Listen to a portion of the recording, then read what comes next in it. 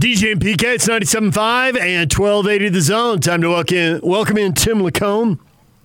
He's on the Jazz pregame, halftime, and postgame shows right here on The Zone after coaching basketball as an assistant at BYU and before that being on Rick Majerus' staff at Utah. Tim, good morning. Good morning. Why were we so sterile on the intro music? An excellent question.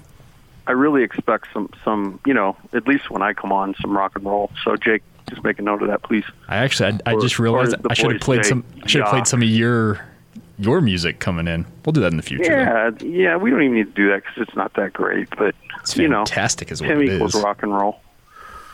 What's going on today, DJ? Football season has turned to basketball season. The calendar is changing. I know there's some NFL playoffs coming up and a couple college football playoff games. But hoops is revving up. It is your time of year. It is my time of year. I love it. And it's become especially more fun the last couple of years. I've obviously missed a lot of facets of being in the game day to day, but it's also nice to have kind of a high-level view of it all, and I guess a dashboard, if you will, and be able to kind of bounce around and watch certain teams, and then this opportunity to watch the Jazz every game has been really fun, too, to kind of dig in to see how they do things and the adjustments they make and that sort of thing. So really great opportunity, and the Jazz look to have a pretty solid roster this year that in a Western Conference that's kind of a little up and down by the day. It'll be interesting to see how it all falls out. I'm liking the way Conley's playing, Tim. I think that if I could boil it down to in one word, it would just be comfortable, meaning he's comfortable with his role, comfortable in the system, comfortable playing with the guys that he's playing with, which is leading to production. Yeah, and, we talked a lot about that last year, and fans, don't really want to hear that, but it is a reality. I think, just picture any facet of life you're in. I know your golf game's never gotten comfortable, PK, but, mine has over time. Well, I'm happy you're comfortable with mediocrity. Ooh. It's funny. I was talking to Booner before the game the other night, and that whole deal, we can talk about it, but it's so surreal because we're up on the third level. We're, on the studio, Jake and I, doing the games. And if you walk out that door of the studio and walk into that empty arena, like in a Jazz road game, and the arena's dark for the most part, and the screen's lit up, and those guys are sitting there, and I can hear from that upper level, I can hear Locke yelling and screaming, and I can hear Bowler, and it's just kind of crazy, kind of surreal. But yeah, Mike Conley has definitely found his groove here in Utah. I was one that constantly tried to speak somewhat, may calm down. Data points proved everything's going to normalize, and they have. He seems to have a real great chemistry right now as well with Rudy. I know that was something that was talked about. They didn't have a great chemistry. But he made a play in the fourth quarter of the game the other night where they really did rip a loss out of that column and put it in a win column late. But he made an awesome pick and roll move. He got into the paint, kind of acted as though he's going to go left hand, and then scooped it to Rudy late for a layup. It was kind of a pivotal basket. So I love Mike. I think I love his game, but I also believe in the type of character he is and has, and I think he's great for that locker room. Do you think Rudy is grinding at a level he hasn't in the past? Do you think there's a part of him that knows with the big money contract comes lots of scrutiny and he doesn't want to give people anything to latch onto? Maybe I'm reading too much into it, but do you see any of that? There seems to be a determination with him and kind of the focus play to play. That I know he's had it at times before, but I don't know. For some reason, it's jumping off the screen at me now. It is me too, and I don't know whether it's that or with great expectation, with that expectation level, he just knows he's got to step it up. But I see it for sure. I see it in him running the floor. He's always been an unbelievable screen guy. And I know Locke talks a lot about his screen assists, which if you watch this team game by game, it really is remarkable how many offensive plays he's involved in getting guys baskets and his ability to do that. But where I see it more is just in his effort on the glass. He's always been really good on the glass, but making like second effort plays and then we haven't even talked about the number of shots he impacts on the defensive end, which is, that last play, Oklahoma City went right at him. He really had to guard kind of a handoff, a ball screen, a handoff, and a switch, and he handled them all really well. So, yeah, I think Rudy has definitely been a real bright spot. I think Rudy and Mike have been the most consistent guys through the early part of these first couple games. I know you're either supposed to dunk it or take threes, but I think Mitchell's mid-range game is as good as anybody's in the league, and I've got no problem with him doing that, even if it goes against what the wisdom and conventional wisdom is right now. So if he wants to do it, I say have at it. How about you? Yeah, right now Donovan's just, more than anything, has just everything else has been pretty constant. His shot just isn't falling at the rate it was falling last year, and it's just early, a couple games in. But we all know what he's about. I'll tell you what, the one thing he is about is closing out games. Scored the last 12 points of the game against the Thunder and made that nice little drive right into Dort, who had been a nemesis for him really all game long. But he drove it right at him, kind of right through him, and got to that little pull-up off one leg. But I'm with you, PK. I think there's part of the game, and I know analytics really does kind of rule the majority of it, but I think mid-range actually may be where Donovan kind of finds his rhythm again, maybe a shot fake, one dribble pull-up, because he's so good at that. And I really love him going at the rim, though. That's what I was really excited to see late in that game against Oklahoma City. The play before, he took a step-back three that was, was a tough one because Guy was right there. He in fact, came down and questionably could have maybe been a foul, just didn't give him a lot of room to land. But I loved how he just said, this last play, I'm getting to the rim. And he's really, really nearly unstoppable when he lowers his head and gets to that rim.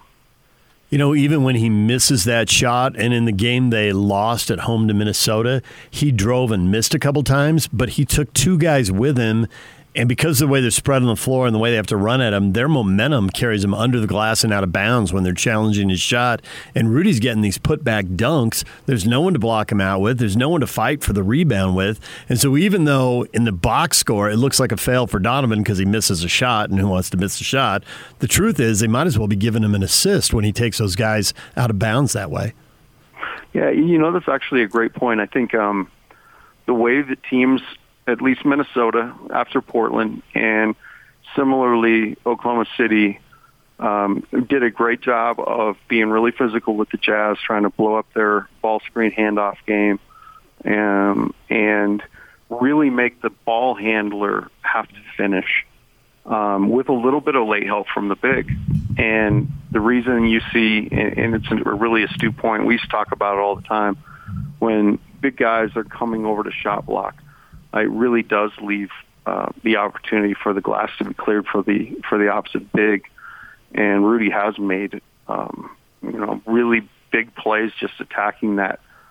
And it really does come from the way teams are guarding the Jazz, because guys, typically you've got guards and forwards in there in help. But what teams are pretty much doing right now are just staying home on shooters after seeing the Portland game and making Donovan, Mike, Bojan, Joe, whoever the other ball handlers are, really kind of finish tough shots over bodies, as opposed to coming off of shooters to give help. So, I agree with you. I think anything the Jazz can get going vertically, when they play the game vertically and they play with really good pace, and by vertically I mean attacking the rim. One play stands out in that little run they made against Oklahoma City, but Bojan drove it kind of right lane line extended, and drove right down the lane and forced somebody to help off the corner, and it was Royce, and he pitched it out for 3. But those are the type of plays, that really get the Jazz going, and things that hopefully we can see more of. So, boys, we need to trademark this. We just came up with a new stat for Locke to go berserk on. Instead of just the screen assist, now we have the miss off the glass assist. Well, I think there's all sorts of different ways to phrase this stuff. Why not phrase it? So what do you got? I'm going miss assist. What do you guys got? That actually could be confused for a beauty pageant. I know, but I like it. The more beauty we can bring into the game, and we can start calling basketball the beautiful game. Yeah. Hey, so I had a sleepover last night over at my. You guys know I have a grandson now, right? I'm an old guy.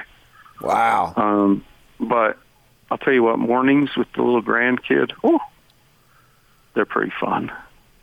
So I try mornings with DJ, Tim. It's like Tuesdays with Maury. These are mornings with Hank. What percentage of our audience has read or even heard of Tuesdays with Maury? I bet more than you know. Oh, really? Okay. Let's take a poll. Yak, will you throw that up, please? Because I just want to prove DJ wrong, that I'm a man of the people.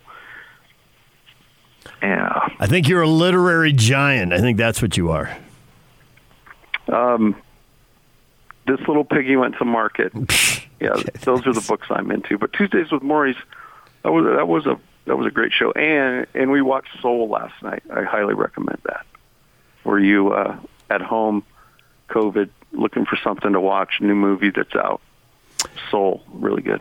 Have you watched the Phoenix Suns, and do you buy that they are improved, much improved, greatly much improved, winners of multiple Miss Assist Awards, and tremendously improved? How good are they? I think improved. I think anytime you put you've got a Devin Booker and you've got young talent, and then you add some stability. My thing has always been, how will those two guys interact and how will they play together? And my lean toward that is that it will actually go well, because I think Chris Paul, regardless of how you feel about Chris Paul, last year really has to stand out. I mean, he was basically exiled to Oklahoma City and left for dead. And,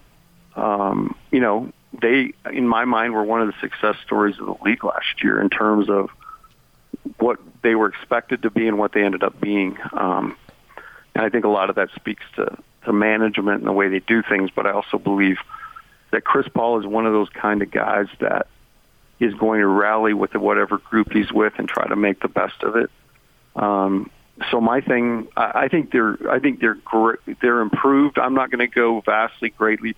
What's interesting to me right now is at the bottom of the West, after you get through, and even sorting out teams 2, 3, 4, 5 at times can get tricky. But man, I don't even know, who is really going to be 8? Who's going to be 7 and 8? I think are going to be the more interesting things there, because, at one point, I've heard people say the Clippers are going to beat the Lakers, vice versa, in the West. And then I flipped the TV on the other night, and I thought it was a typo. It was 77-27 at the half, and I couldn't even believe my eyes. But that's just, with a season that's pretty much on the heels of a season prior, and then all of the rest and management that players are experiencing now, and then COVID and everything else, man, there's a lot of variables. So I will say the Lakers are going to be 1, and I think everything else is basically up for grabs. So we've been saying this, speaking of number one, the last several years, this is the best Gonzaga team ever. Yeah. We're right back at it again, aren't we? Yeah. I've said that. Last year I was tepid on the Zags. It reminded me of a year, and I still like their team a ton. They were obviously terrific. But in the teams I had seen, I ranked it down a ways because I didn't love their guard play last year. Felt like they really did just kind of plug some pieces in that weren't awesome fits.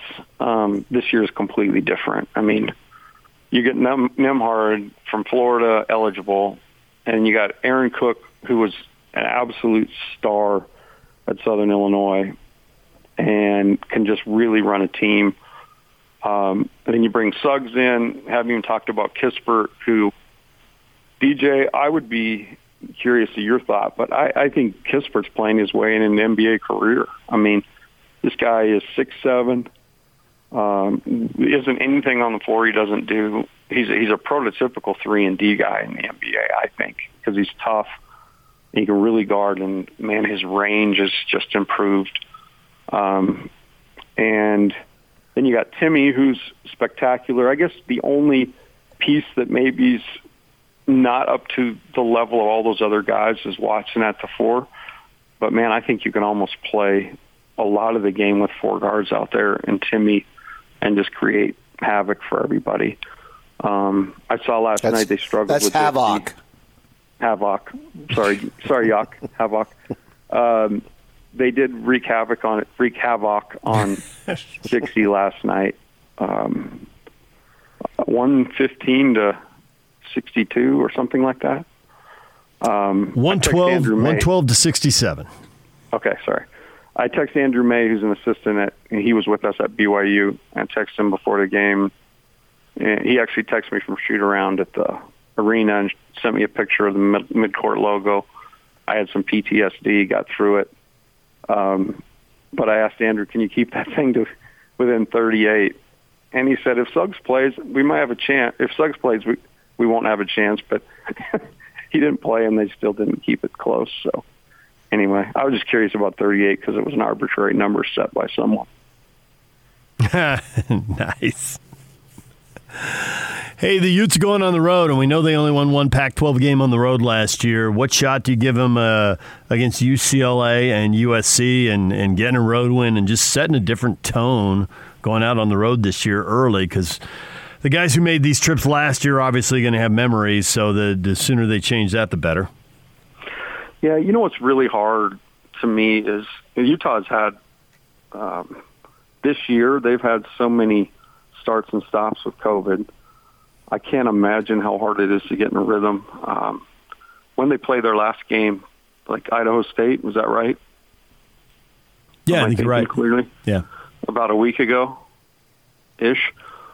So it's been a while, and that's the only fear I have is that it is so hard, first of all, to get in a rhythm and a flow when you have that interrupted. And a lot of these cases, I'm sure, haven't had their full team to practice and everything. I would feel more comfortable if they were going, on a different road trip. UCLA is obviously kind of back up again, and USC. I mean, I've watched them play a couple times. I watched the BYU game, and man, they were amazing that night. So, I think that what Utah needs to do in approaching it is just go out and try to get that very first one, and try to change the trend. I mean, they've got some guys at least that have been there before. Last year there was a bunch of new guys trying to do it. So get some kind of rhythm, get some kind of flow, and go out there and try to get that first one, and then you're playing on house money. Tim Lacombe, our basketball insider, joining us. You hear him on Jazz Games on the pre-half and post-game shows. Tim, as always, we appreciate a few minutes. All right. So, Yak, that Tuesdays at Maury Poll, please, for me on Twitter. I appreciate it. We'll take care of it. Because I know if DJ's in charge, it'll get vetoed, but I do just want to show him that is we got you covered.